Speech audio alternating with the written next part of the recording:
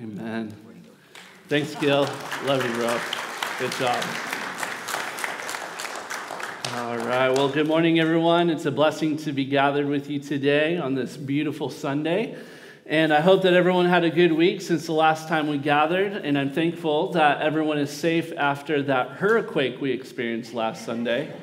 If you don't know, a hurricane is the natural phenomenon of a hurricane mixed with an earthquake. And so we're all good. We're here. Another week. And I know that this week for me and for my family was a time of transition, of seasons. We're back in school now. Rhythms are kind of changing. And there's something kind of nice about that. You know, time just moving on, seasons coming and seasons going. And I bring that up for the simple reminder that life just keeps moving on. And sometimes life is good and joyful and easy. Sometimes life is full of sorrow and pain and hardship and tiring. And yet, as seasons come and seasons go, we live through this life with faith. And because we have faith, we believe that God is always on the throne and that he is ruling and reigning from that place with his love. And so just that reminder to us, church, that every moment that passes is another moment that is nearer to our salvation than when we first believed. You know, since last Sunday, we are 1 week closer to either Jesus coming to us or us going to him. Next Sunday when we gather again, we will be 1 week closer to that salvation. And so let's do this. Let's keep moving forward in faith. Let's keep pressing on to the eternal hope and calling that we have in the Lord. Let's stay heavenly focused because that's our command. We want to stay the course. We want to run the race. We want to hold fast until the end. And there's this little saying that I like to use, and I'm going to use it today, and it's this: onward and upward. Onward and upward with Jesus in faith. And so that's what we're going to talk about today. So to do that, I want you to open your Bibles to Hebrews chapter 6. We're going to be moving on in our study of this letter. And what we have today is that 3 out of the 5 warnings that are given in the book of Hebrews are now behind us. And today we're coming into a section of encouragement. Does anybody like to be encouraged? You like being encouraged? I do.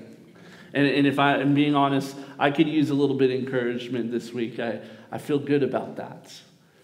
Because the last 2 weeks we've been getting some real serious and sober warnings. Does anybody like being warned?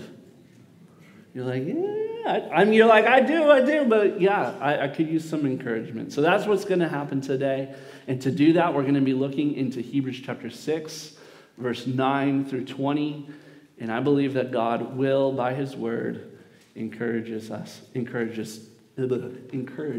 today. So, you guys ready for that? All right, let's read this amazing portion of God's word found in Hebrews 6, starting at verse 9. It says, "Though we speak in this way, yet in your case, beloved, we feel sure of better things, things that belong to salvation.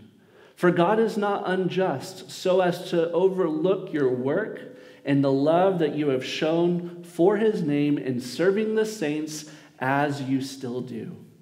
And we desire that each one of you show the same earnestness to have the full assurance of hope until the end, so that you may not be sluggish, but imitators of those who through faith and patience inherit the promises. For when God made a promise to Abraham, since he had no one greater by whom to swear, he swore by himself, saying, 'Surely I will bless you and multiply you.'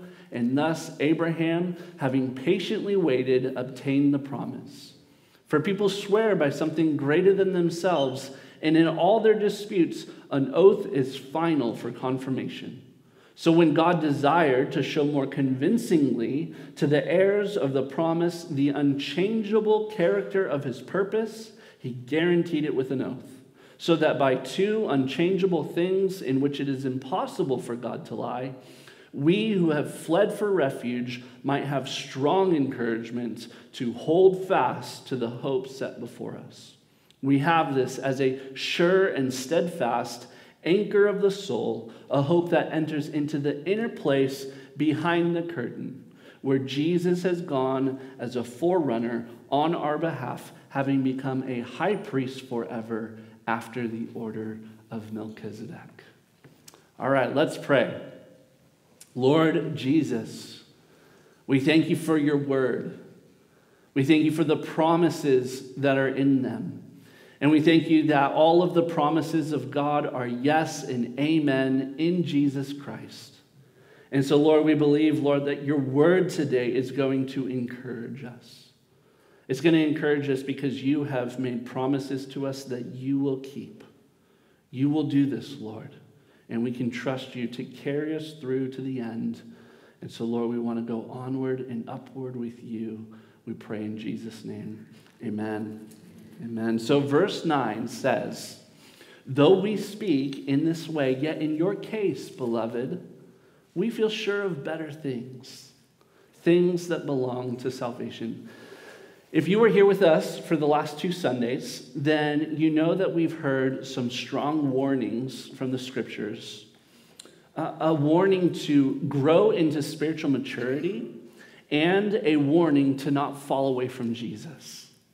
And if you missed any of those messages from the last 2 weeks, I'd encourage you to go back and listen to them. They are online. But I'm glad that the Bible has warnings because we need to be warned, don't we? But I'm also glad that the Bible has encouragements because we need to be encouraged as well. You know, I've been watching a lot of baseball lately with my son, and there's these moments in baseball where the pitcher needs a visit to the mound. Bases are loaded, there's 2 outs, and the pitcher needs to do what he gets paid the big bucks for. And so the pitching coach and the catcher come out to the mound, and what do they say? They say, come on, man, you got to get your stuff together. You know, there's nowhere to put these men. Bases are loaded, you got to throw some strikes, or we're going to lose this game. And then it's saying, you know what you need to do? Just throw this next pitch. Let's get some strikes. You got this, right? And in that, you hear how the pitcher needs both a warning and an encouragement. And there's these moments in our lives where we need that. And I sort of see the writer of Hebrews doing that here in this section, where he's almost like a coach, where he's warning about certain dangers, but he's also encouraging us in our progress of faith. And so I take comfort in the fact that the writer of Hebrews knew that it was important to warn, but that he also knew that it was important to encourage. And that's why he says in verse 9, after giving such a strong and sober warning, though we speak in this way, yet in your case, beloved, we feel sure of better things, things that belong to salvation. It's like he's saying, I've spoken really seriously to you, and I've said what needed to be said. And I said it in a way that should have caused you to do some serious self-examination, because I don't want you to be like one of those who at one time had some kind of religious experience, but now have fallen away from Jesus. I don't want that to be the case for you. Because if after understanding who Jesus is and what he has done for you, if you reject Jesus and you reject his loving sacrifice, there no longer remains a sacrifice for sin. I've spoken to you about what would happen if that were the case for you. But I don't want that to be the case for you, and it doesn't need to be the case for you.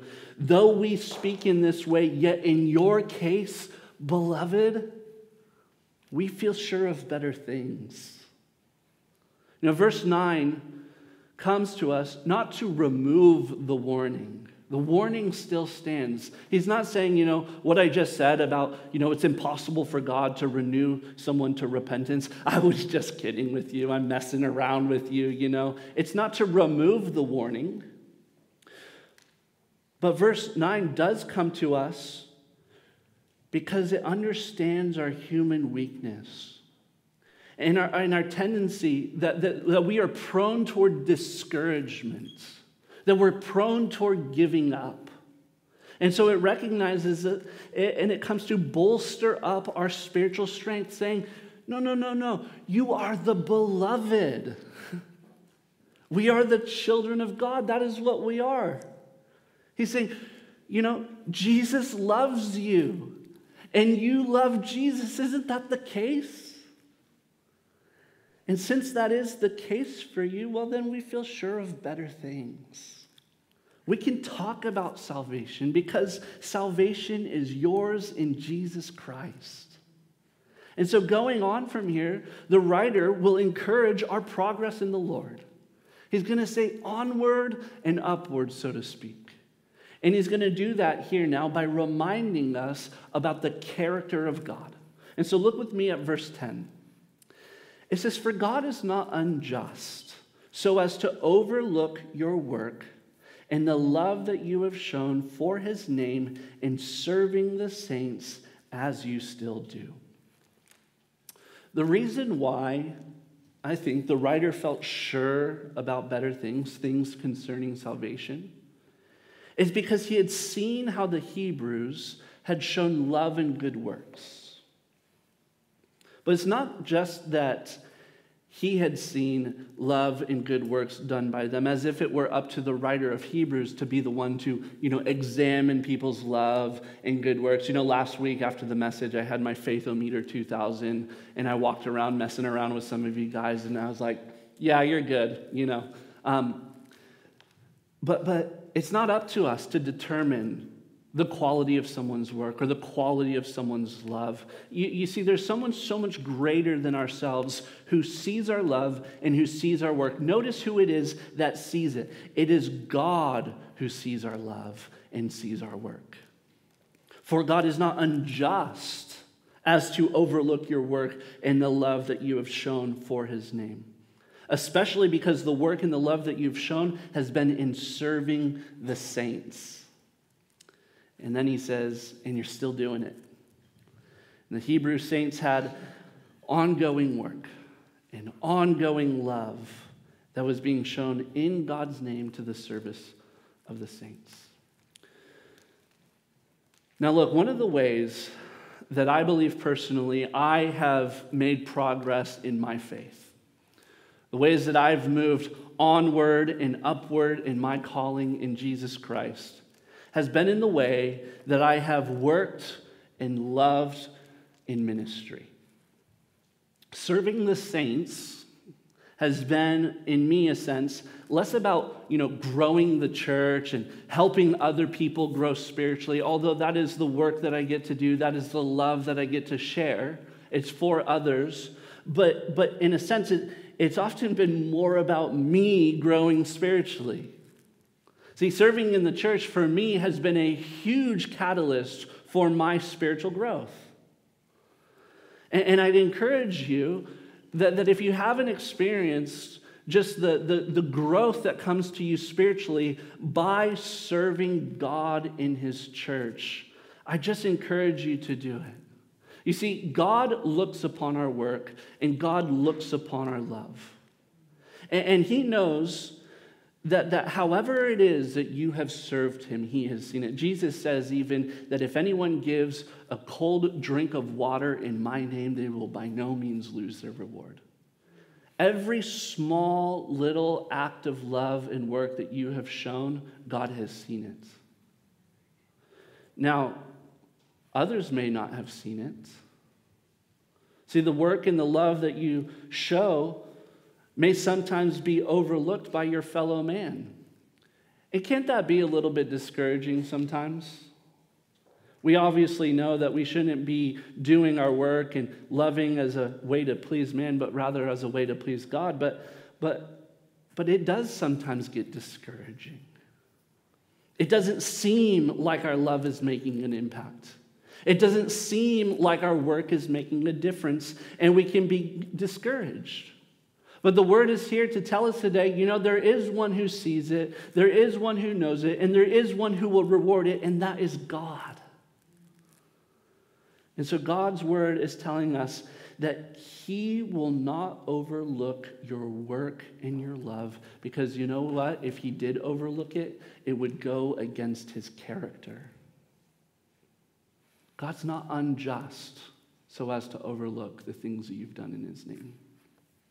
And then verse 11 says, and we desire each one of you to show the same earnestness, to have the full assurance of hope until the end.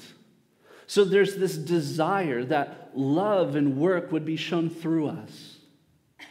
And that this work would be ongoing and continuous, because we would be able to say, and we are still doing it. And so the writer's saying, we desire each one of you to show the same earnestness. Now, I could just say, what if every single person in the church came each week to love and to work?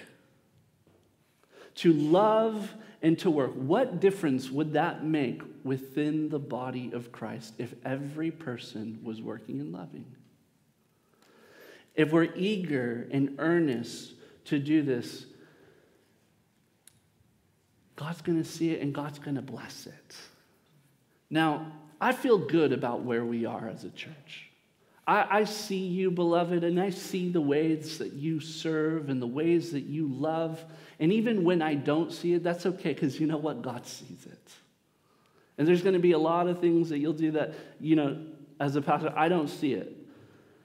But there is this sense in which we have this church family here. We have this church bodies where your gifts are needed, your gifts are wanted, and you can serve in this place where we would have. Let me say this. There's this mindset that I think would be transformative for us. What if, when we come to church on Sundays or Wednesdays or whatever it is we're gathering with the saints, if we came with this mindset, not thinking so much about what am I going to get out of this service? For instance, you come to church and you're thinking, oh, who's going to be doing the worship and what songs are they going to choose? And is it going to be my favorite ones? And this message and everything, I really hope that I hear something good that I can really take away today from this sermon. And when I get there, I hope that there's the donuts that has the little stick coming off of it, or the one with the little, cereal on top, because that's the one I don't like these other ones. I hope they're not all picked over on the donuts. And when I get to my coffee, I just hope that I don't get the one that has the grounds in the bottom, And so you're coming and you're just thinking, what am I going to get from church? What if we came to church primarily thinking, what can I give? Who might I be able to serve and minister to? What coffee spill can I clean up if I see it go down? What this, what that? How can I serve? And it might be a work, it might be a love, it might be a service, it might be a hug, it might be an encouragement, whatever it is. You have something that you can give when you come here. And so, look, this message today is meant to be an encouragement. This is by no means me seeking to put a guilt trip on anyone to say, you're not serving enough in the church. Because this is an encouragement, because if we are all serving, it's going to only bolster up our confidence in the Lord. It's only going to continue to see that we are making progress, not only individually, but as a church body, if we are all continuing together. It says, and you're still doing this. This isn't about the whole idea. It's like, well, I've served Jesus in the church. Back in 1967, I was leading a Bible study, for a couple of guys. And it's like, that's great. You've done some things in the past, but what are you still doing today in this church where you can serve? And you can say, well, Pastor, I've served before in the church, and no one appreciated me. No one saw the things that I did, and I got used, and I got abused, and I got overworked, and I don't want to do that again. I can't take that again. And you know what? I'm just going to say this. God is not unjust to overlook your work and your love that you've done in his name in serving the saints. And if for whatever reason you have stopped serving, Jesus is calling upon you today to start serving. Because it is only a testimony to our continued spiritual progress in the Lord. And I hope you don't take that as a guilt trip. I hope you only take that today as an encouragement. Because we want what is spoken about there at the end of verse 11 that says that we want to have the full assurance of hope until the end. And the people that I find having this full assurance of hope are the people that are loving and working in God's name and are still doing it. And this idea of full assurance comes from a nautical theme, a theme that we've seen throughout the book of Hebrews. And to have full assurance comes from this idea of having a full gust of wind in your sails. Think of a ship with a mast that is moving forward in its trajected purpose and travels, and this big gust of wind comes and it fills the sails into these big billows and it moves it forward. And so there's just, you've heard this before, we just need a fresh wind in our sails. Don't you need a fresh wind in your sails? I know I do. Because sometimes as we're going through this life, it gets hard. And things slow down and it gets sluggish and it gets weary and we get tired and we need to keep going on. We know that our direction is onward and upward, and you just need to say, God, I need a fresh wind in my sails. Give me this full assurance of hope so that I can continue and persevere to the end until I hear those words, well done, good and faithful servant. So God, give me a fresh wind in my sails today. And that's what God wants to do. And God is not unjust to overlook you, especially if you have grown weary in doing good. God will give you the strength. He'll give you the endurance to keep on keeping on until you reach heaven's shores. God's going to keep blowing that wind in your sails until you make it to your destination and you receive your heavenly reward. And God's going to get you there because God promised that he would. Because when the Bible speaks of hope, it's not like, oh, I hope I make it. Oh, I hope this happens. Oh, I hope I can continue. No, biblical hope is, I will make it. Because God has promised that I would. And the reason we need the warning and the encouragement is because sometimes we don't think we can make it. Sometimes we don't think we can throw that next strike. Sometimes we think that we can't continue any longer, but look at verse 12. God will give you this full assurance of hope so that you may not be sluggish, but imitators of those who through faith and patience inherit the promises. This idea of sluggish is associated with a word we saw earlier in the book of Hebrews, where the writer says you have become dull of hearing. That word dull is closely linked to this word sluggish, and both of them means that there is no push. There is no drive. And doesn't it feel that way sometimes in life? When you just feel like you can't move forward? Feels like, as you're making progress in life, it feels like you're riding a bike with flat tires. And it's just miserable. And so we need the Spirit of God to pump us up, to give us a fresh wind, and to keep us moving forward. And we can do this. We can keep going onward and upward because God promised that he will help us. So is anyone feeling dull? Is anyone feeling sluggish? The Lord wants to do this for you. He wants to strengthen you and fill you and to keep you going. Verse 12 says, you can do this because others have done this before you. And he says that we can imitate those who through faith have inherited God's promises. There are those who've gone before us. And they too had to endure through all the challenges of life, all the trials, all the tribulations, all the persecution, all the things, all the worries, everything, the ups and the downs of life. There are people who've gone before us and they made it to their end. And we can make it to our end. And one person that the writer of Hebrews is going to draw out by way of illustration is the man Abraham, who is the father of the Hebrew faith.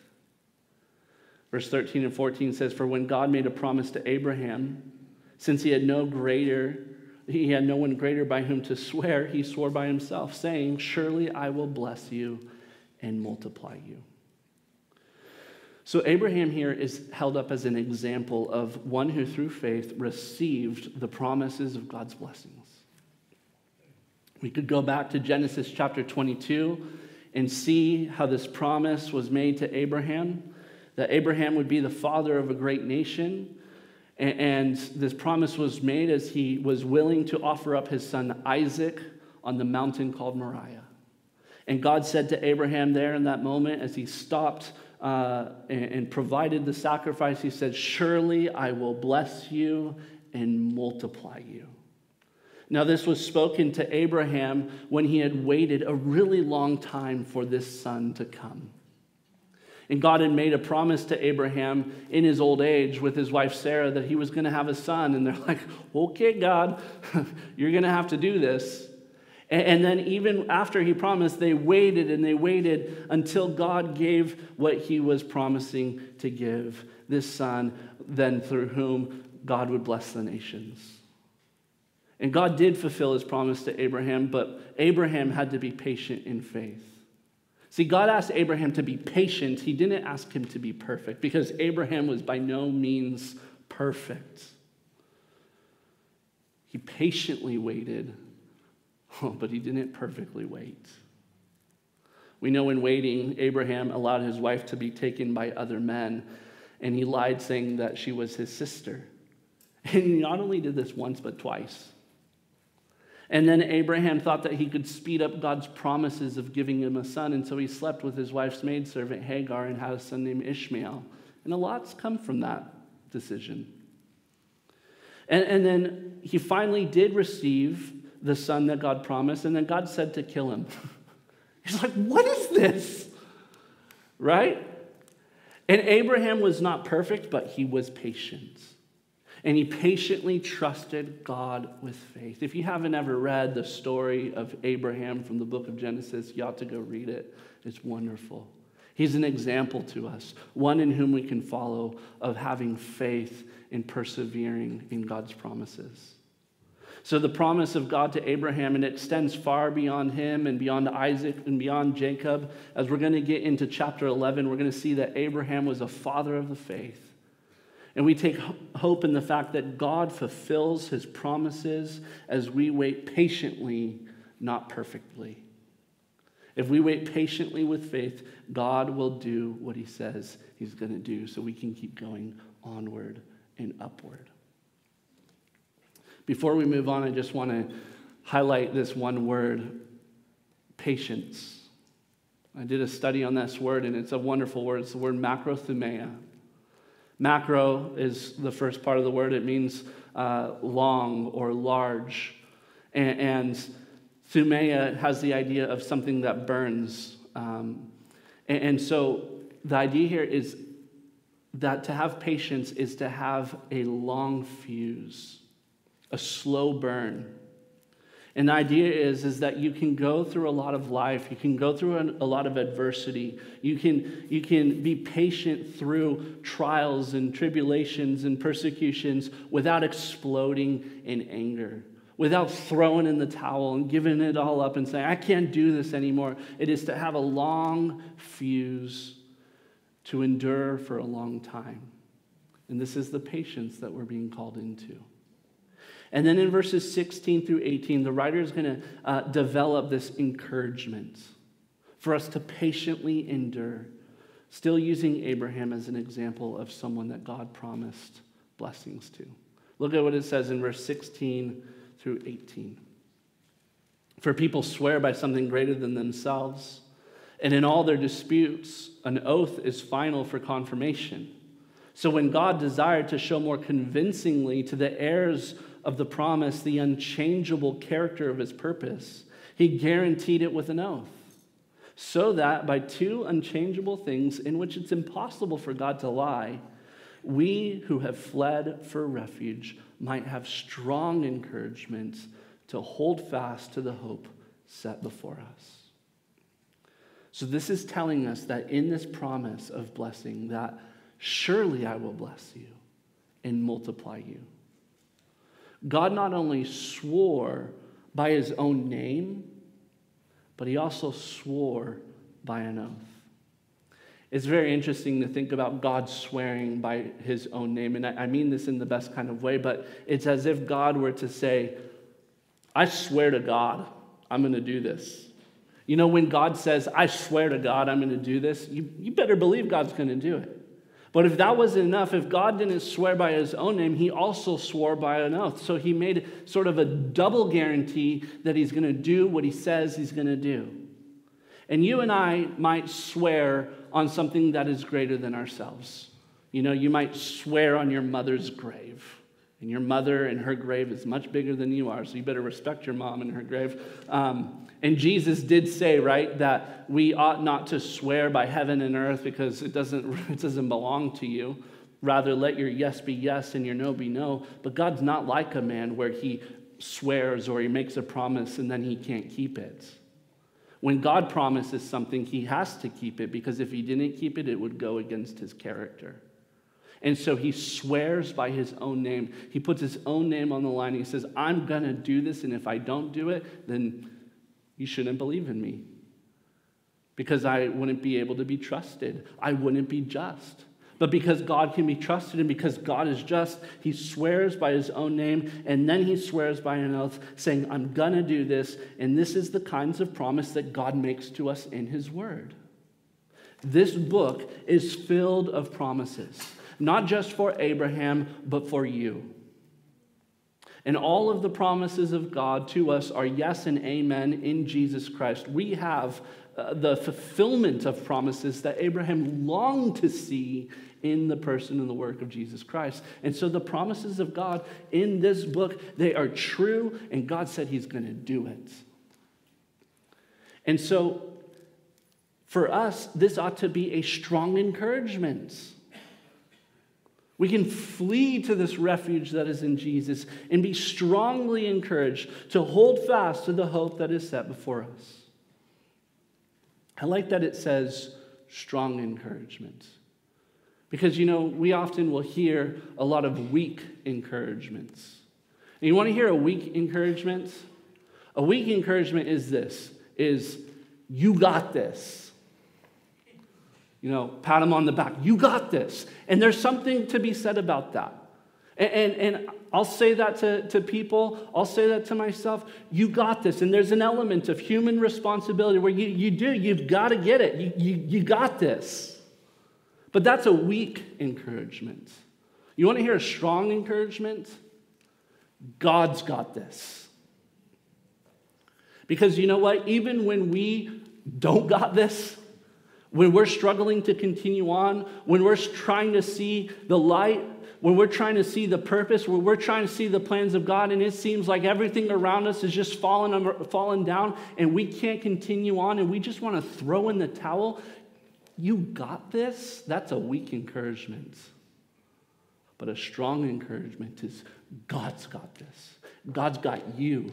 God will keep you. God will hold you. God will persevere you. God has you to the end. God's not letting go of you. He's made a promise to you in Jesus Christ. And it's not the proverbial pitcher, coach at the mound kind of thing where it's like, you got this, you need to do this, or you're going to lose the game. It's like the victory's already been won. The game is already decided. Jesus has accomplished everything. He has died and suffered once for all. You are guaranteed the inheritance of heaven. You've been sealed with the guarantee of the Holy Spirit. God's got this. He's going to get you. You're going to make it through. You don't need to be like, will I be able to do this?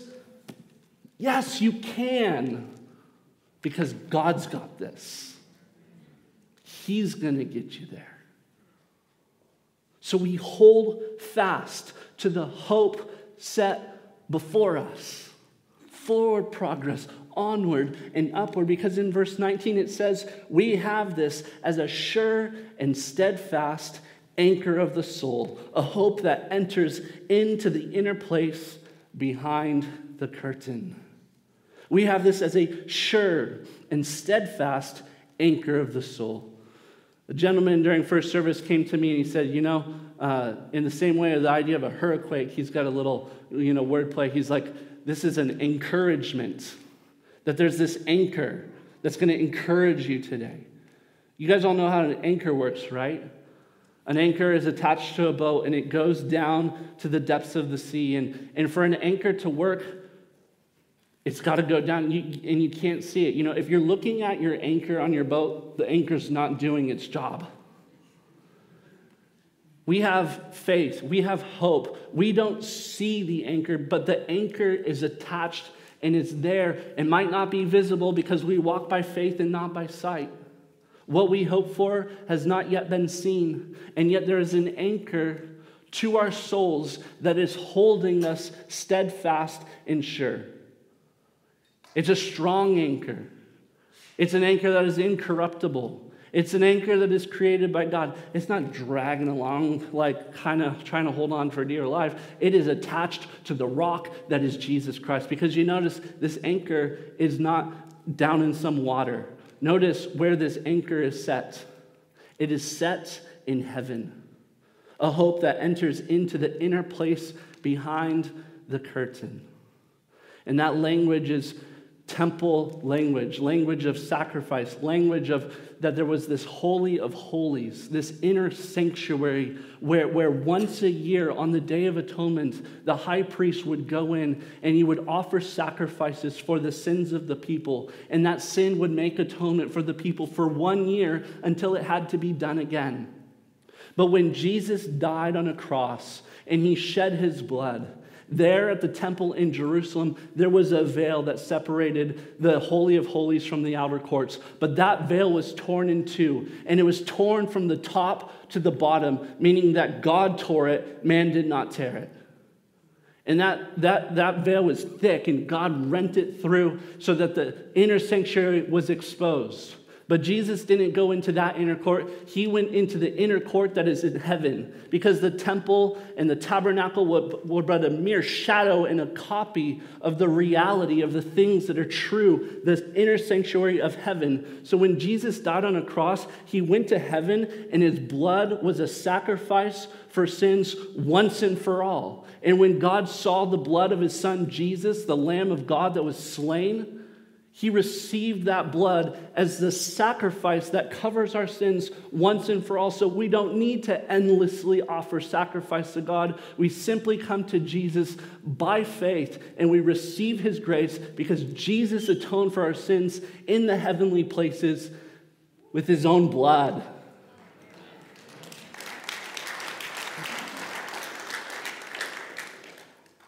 Our hope is set in heaven. That's where our anchor is. And that anchor tells me that it is held strong by Jesus, my great high priest. We have a sure and steadfast hope, and so we are going onward and upward with our souls anchored in heaven. Verse 19 through 20, we have this as a sure and steadfast anchor of the soul, a hope that enters into the inner place behind the curtain, where Jesus has gone as a forerunner on our behalf, having become a high priest after the order of Melchizedek. See, Jesus there is called a forerunner because he has gone before us. He showed us the way. He showed us what it's like to patiently endure through this life and to make it to God's final end for you. So, for Jesus to be a forerunner, there has to be afterrunners. And so, are you following Jesus? Are your eyes fixed on him? Do you have a hope that is set, which is the anchor for your soul, that you know that you're going to heaven and you're going to see Jesus face to face, and that's going to happen soon, very soon. And then he mentions Melchizedek again. And this is about the third or fourth time that we've mentioned this fellow named Melchizedek and how Jesus relates to him. That Jesus is our king and our high priest, and so you're going to have to come back next week to find out who the heck is Melchizedek. But in the meantime, I pray you've been encouraged. Not with some sort of weak encouragement, but a strong encouragement. Not an encouragement that merely comes from man, but an encouragement that comes from God's word, that you have a hope that is anchored in heaven with Jesus. God's got you. He's got this. Amen? Let's pray. Lord Jesus, we thank you for this morning. And we thank you for that hope that we have in you. It is a hope that calls us to persevere. A hope that calls us to continue to press onward and upward. And so, God, I believe today, by your word and by your spirit, you want to blow a fresh wind within our sails to keep us moving, to keep us going in faith. And I know what it's like, Lord, to want to give up. I know what it's like to grow weary in the battle, to grow tired in the storm. And so, God, would you strengthen your church today? Would you strengthen your people? God, I pray for those mothers and fathers who have been praying for their sons and their daughters to return to Jesus, and they have agonized in prayer, and they're tired, and they don't know how much longer they can hold the rope. They don't know how much longer they can keep praying. But Lord, you encourage them to keep praying. Lord, there are those whose marriages are struggling, and you just want to throw in the towel. But Lord, would you, by your Spirit today, pour out your blessing, pour out your promises, remind them of the covenant that has been made, and let them draw near as you would draw near to them. Lord, would you strengthen marriages today? Would you encourage them? Lord, for those who are growing weary in doing good, feeling like their works are not being seen, their love is not being appreciated, Lord, you see it, you know it. God, would you encourage them? We're all coming here today, coming from various things going on in our lives, Lord, and if I could see it, that'd be wonderful, but I can't. But I take comfort in the fact that every single person in this room is seen by you, and God, that you are willing and you are able and you want to bless them. You want to encourage them. You want to fill them with a fresh wind in their sails to give them the full assurance of hope. And so do it, Lord. Pour out your Spirit right now, Lord, I ask in Jesus' name upon these people who need to keep going on in faith. We cannot wait to be with you, Jesus. But until that comes, let us endure to the end through faith and patience. In Jesus' name, amen. Amen.